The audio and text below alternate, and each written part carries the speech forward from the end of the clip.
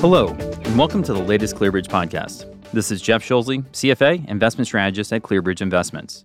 ClearBridge is a global equity manager with $154 billion in assets under management, committed to delivering long-term results through authentic, active management. ClearBridge tailors our strategies to meet three primary client objectives in our areas of proven expertise: high active share, income solutions, and low volatility. We integrate ESG considerations into our fundamental research process across all strategies. So I'm excited to be here today with Deepan Nag, a senior analyst covering the technology hardware sector, and Erica Ferfaro, a senior analyst covering the media and internet industries. Deepan, it's almost been 2 years since we've had you last in the booth, so welcome back. Great to be back. And Erica, I believe this is your first time on the ClearBridge podcast. Yes, thanks for having me. We're glad that you can join us. So if you've had an AT&T or Verizon wireless account, you've probably noticed the 5G network icon on your smartphone. That's the most visible sign of a major upgrade to wireless and related technologies to the new 5G standard. Now, 5G, it's been eagerly awaited, and in 2020, it's going to begin to permeate through different segments of the economy. And we think that this evolution will impact investment opportunities across several sectors, which we're going to cover in today's podcast titled Readying for a 5G World. So we'd like to get your feedback about the topics that we cover and our podcast and how we can make them better. So you can contact us with questions, comments, and suggestions by emailing us at podcast@clearbridge.com. Now, I don't know about each of you. I'm sure that you feel the same way, but I think 5G is going to be one of the most exciting and life-changing technologies that we're going to have in the upcoming decade because of the applications that are going to be available for it. I think it's a key reason why China and U.S. are talking about trade wars, because this is the focal point for the Made in 2025 initiative from China. And whoever comes out with 5G first is going to have technological supremacy over the next couple of decades. It's going to be a very big boom for their economies. But before we get into kind of the geopolitical parameters, maybe let's take a step back here. What is 5G? I mean, what does the G stand for, Deepan? Yeah. I mean, the G stands for generation, and basically, I should have asked the Google machine that prior. If you think about just like our cell phones, every year we're consuming 50% more data, and that requires a lot of investment in the plumbing of the networks themselves. It means we all have to upgrade our smartphones constantly. But basically, every 10 years, a bunch of grand poobahs out there, multinational companies, governments, academics come together and really take a fresh piece of paper and try to like envision what the network will look like for the next 10 years and what kind of new use cases may come in. And these are kind of like the next generations of technology, the 3G, the 4G, now the 5G. And so this means that they have to completely overhaul the entire wireless network.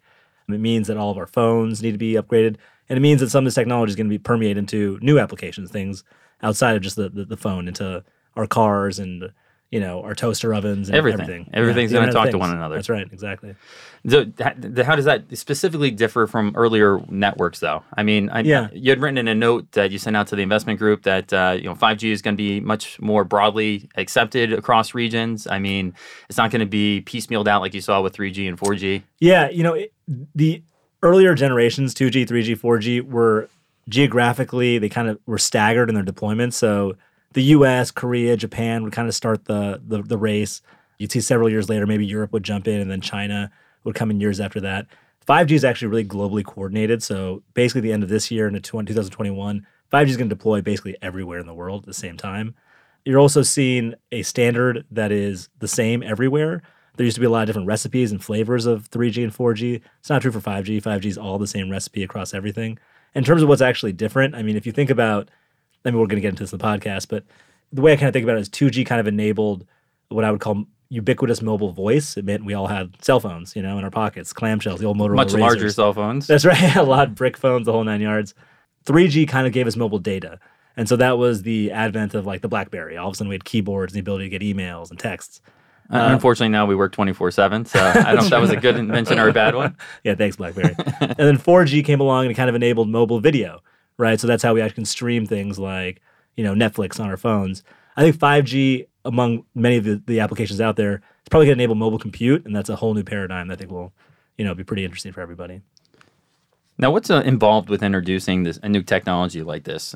New towers, new chips, spectrum, for example. Yeah. I mean, what exactly goes into it? Yeah, I mean, all the above. So basically, if you think about what's going on in the network itself, you have to upgrade all of the towers. Like you said, you People have to climb up the towers and replace the base stations themselves and the antennas to use and utilize the new spectrum that's going to be deployed for 5G. Like you said, more spectrum bands. So right now, most spectrum is what you would call low band spectrum, low frequency Low spectrum. frequency, yep. 5G opens up a lot of higher and mid band spectrum. That basically means that you'll have faster and higher capacity points, but Lower latency. you can utilize it in ways that give you a lot more freedom and a lot more flexibility. And I think you're going to also have to see the chipsets need to change across every device that we have. So right now, basically all our phones, they won't work on 5G networks. They just won't. And so we need new 5G modem technology, new 5G RF technology. It's one of the reasons we really like Qualcomm, by the way. But that is going to cause a huge upgrade cycle across all the device infrastructure as well. You mentioned an upgrade cycle, and I think obviously we're on the precipice of one with 5G coming out, and smartphones are going to be the area that's initially going to benefit from this. Besides smartphones, are there going to be other forms of technology that will also be impacted? I mean, is smartphones going to be like the 1 to 3 year play at this point? Yeah, that's most likely going to be where the biggest impact is felt. There are also applications for 5G around fixed wireless technology where you can use wireless to replace the physical fiber or coax link into your home that's providing your in-home broadband. But at this point, those deployments are pretty limited in scale. So the Verizon wireless person won't have to drill holes throughout my house going forward if you don't have the fixed wireless anymore? If it comes to our area, you'll have a little antenna on your window, and you won't have you'll need a modem in your home. It won't be the same wiring up your entire house with the physical cords or digging up your street in order to get to your home. Oh, maybe I won't have to be at home from like 8 a.m. to 2 p.m. for the Verizon guy to come. Now I could just put something on my window going forward. If only. So talk a little bit from a cell phone perspective. Obviously, this is going to be the first area that we're going to see an upgrade cycle for. What next-gen technologies do you see further out? Maybe the mid-2020s, maybe the late 2020s?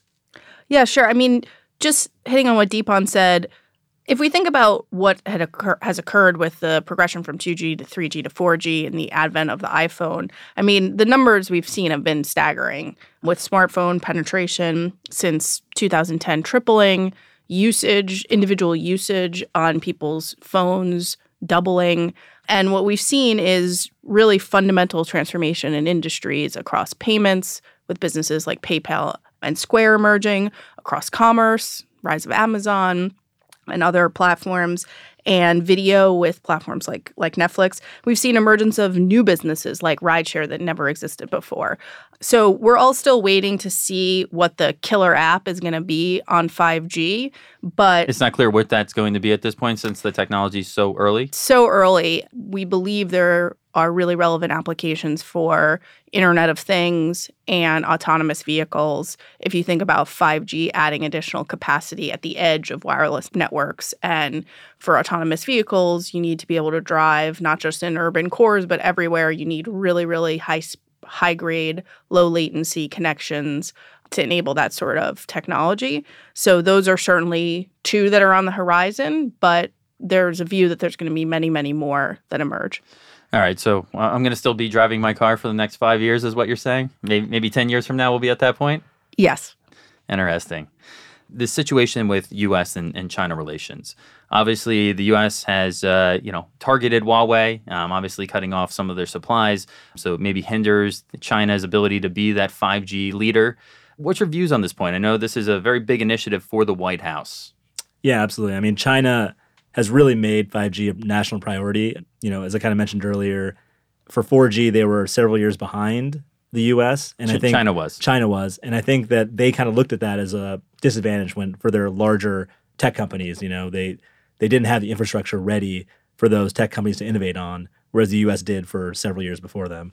And so they're really incentivizing, trying to push the infrastructure companies in China to deploy 5G as quickly as possible. The U.S. has kind of been, as the U.S. always is it's a democracy, it's a free market, so it just takes more time for policy makers to really get on the same page. And we've seen, I would say, a scattershot approach. There's been holdups in terms of spectrum deployments. There's been some inconsistencies about what kind of national leaders we want. We have seen the White House kind of firm up their message, it seems like, in the last few weeks. Absolutely. Definitely trying to push back on China, especially with Huawei. We saw the T-Mobile Sprint deal get approved, which I think is going to really help 5G. Which is huge. Now you have 3 potential 5G players rather than 2. Absolutely. And it's really unlocks a lot of spectrum that Sprint was sitting on, that mid-band spectrum that we were talking about, that T-Mobile can deploy and really, get in the hands of consumers pretty soon. We saw the White House really push for the DOJ to support Qualcomm in terms of its legal issues.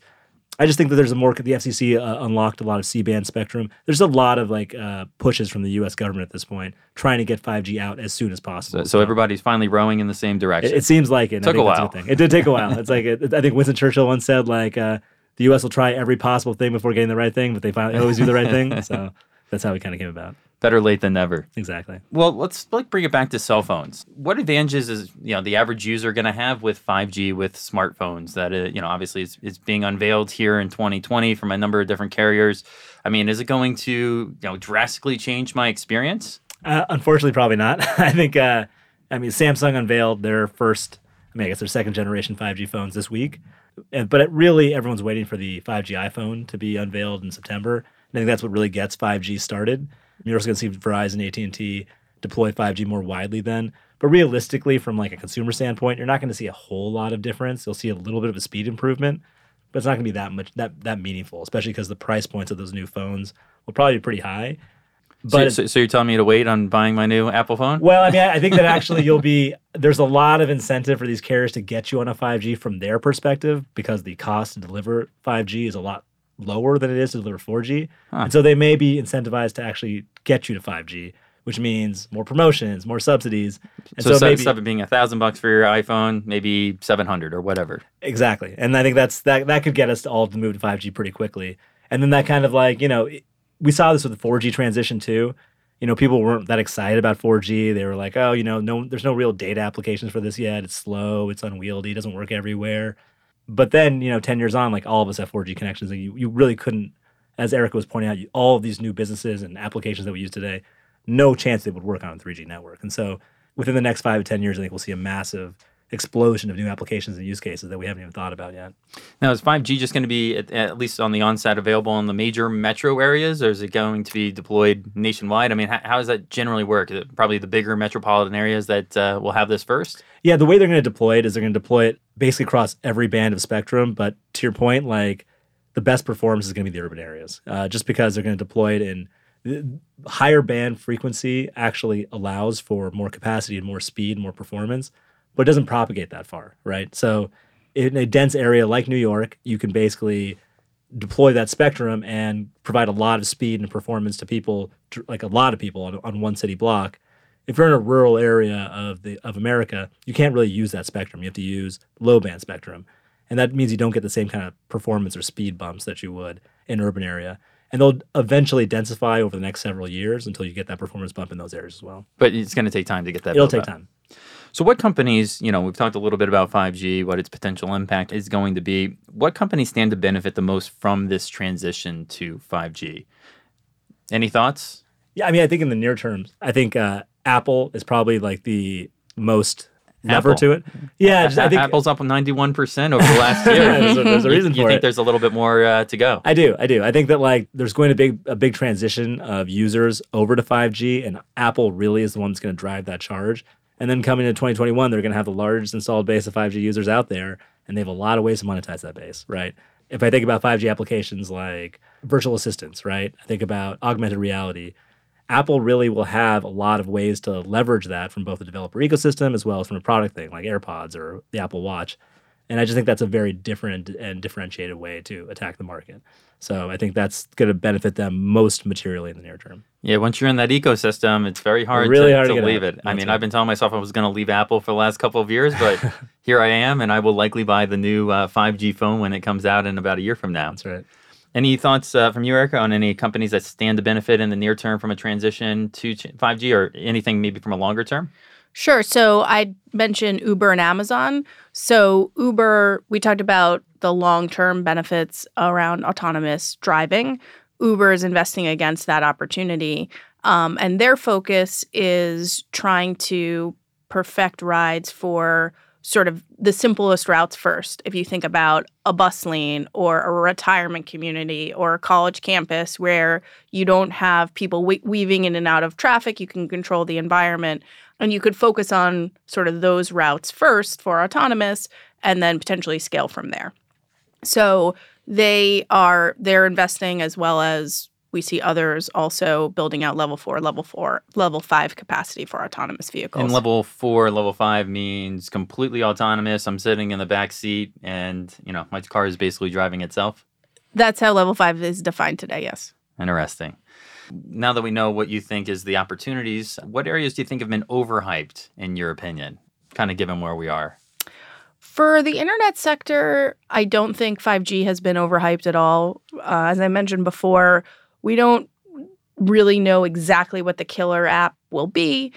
So I don't really see a lot of upside in the stocks already priced in for this. I think of it as a more long-term opportunity that's going to unfold. So as that opportunity unfolds, that premium will be embedded into those winners, but we're not there at this point. There's no real disappointment. Not at all, in my view. Yeah. Deepan? Yeah, in my space, I think there's been a lot of 5G premium put into a lot of stocks. I think the hype right now probably exists in the infrastructure names mostly because people were kind of expecting this big 5G CapEx boom to kind of materialize. I think people are getting more aware of the fact that CapEx is actually going to be pretty stable and flattish for the next several years, just as carriers kind of shift their 4G spending over to 5G. So it's not this big incremental driver necessarily. There's pockets of growth, but not necessarily a huge TAM expander for everybody. And then I think from a consumer standpoint, I think there's a lot of hype around just what the performance means, right? I think, watching Super Bowl Sunday, you would have thought, 5G is going to come into our living rooms and all of a sudden we're all going to turn to mad scientists or something. And it's just it's not going to happen. Holograms playing football in front of us. Exactly, yeah. It's just not going to happen like that. We're going to get deluged with a lot of marketing in the back half of this year about how 5G is transformative and all the cool things that happen. But realistically, it's not going to be that noticeable in the near term. And so I think that is going to cause probably a lot of disappointment on the consumer side. But, I still think that we'll see a smartphone upgrade cycle. We're also going to buy our 5G iPhones. And then, in the next couple of years, I think we'll see some real killer apps come out. And to your point with 4G, Uber, life-changing to me being on the road quite often. That's right. I don't know how I did it, going to random cities and trying to figure out where the taxi company was and calling them and setting that up. Now you just open up your app and away you go. It's unbelievable, right? Now, Deepan, I know you recently attended the Consumer Electronics Show. And so beyond 5G, what other exciting developments are we seeing in technology today? Is it gaming, displays? What do you think the best investment opportunities are in this area? Yeah, there's a lot of cool stuff out there. I think as Eric was pointing out, autonomous driving has been something that's really hot at CES the last several years. This year, I think a lot of those autonomous startups and focus has been more on the logistics side and on the B2B side, which I think is kind of new. It's no longer this huge focus on just consumer autonomous driving. To me, the thing that really stuck out was gaming. I think gaming is a real secular trend. The stats around gaming are just incredible. It's the biggest sport in the world. That's right, exactly. You look at esports where people, Madison Square Garden sells out because a bunch of people want to watch 5 gamers sitting in the middle of the court just playing video games. And I don't personally get it. My son watches that all the time, but it's the new trend. It's the new trend. I think for under 18, I think video game watching is more popular than Major League Baseball, right? So demographically, there's this huge shift coming. I think 5G, actually, is to tie 5G into this, really enables things like cloud gaming because of the low latency of the network. And so that will open up a whole host of applications for people to it may not even be on our conventional smartphones. It may actually be gaming devices that are connected to the network. I think that's a really big trend going forward. And so that was something, virtual reality, augmented reality, other forms of gaming that are very immersive. I think those are going to come out in the next several years, and we're starting to see some of that at CES. So a lot of cool things on the gaming horizon. I got to admit, I went up to Vermont with the family vacation, and they had virtual reality for the Sony PlayStation. Beat Saber, that was a very fun game. It is. It's I can only imagine what's going to be coming out over the next couple of years. Yeah. Right now the technology is still not there from a chipset perspective, but once the performance gets up, you're not going to have the nausea. You're not going to have it's going to feel very realistic, and I think that's a very, very powerful technology. And the internet connectivity, the low latency is the key to having that seamless experience. And having it everywhere, right? All of a sudden you can be, in the back of your autonomous car, with a VR headset on, immersed in your favorite, video game experience. There's a lot of places this can go. And it's actually probably not 50 years away. It's probably 10 years away. That's amazing. Erica, what other exciting opportunities are you seeing in technology? Yeah, so I mean, cloud computing, I think we're very early. I listened to Andy Jassy, who runs Amazon's AWS business, speak this week at a conference, as well as Thomas Kurian, who runs Google's Google Cloud business. And you hear it in their commentary that we are very, very early in the transition to cloud computing, software as a service, and those applications just become more and more powerful with powerful networks. So definitely a trend to watch over the next 5 to 10 years. Well, great. Well, I think that's all the time that we have here today. Deepan, Erica, thank you so much for joining me in the booth. Thanks Thank a lot. you. It was a lot of fun. And thank you, everybody, for listening in to the latest ClearBridge podcast. And we hope you will continue to join us throughout 2020. And again, we welcome any questions, comments, and suggestions, which you can email us at podcast@clearbridge.com. Thanks.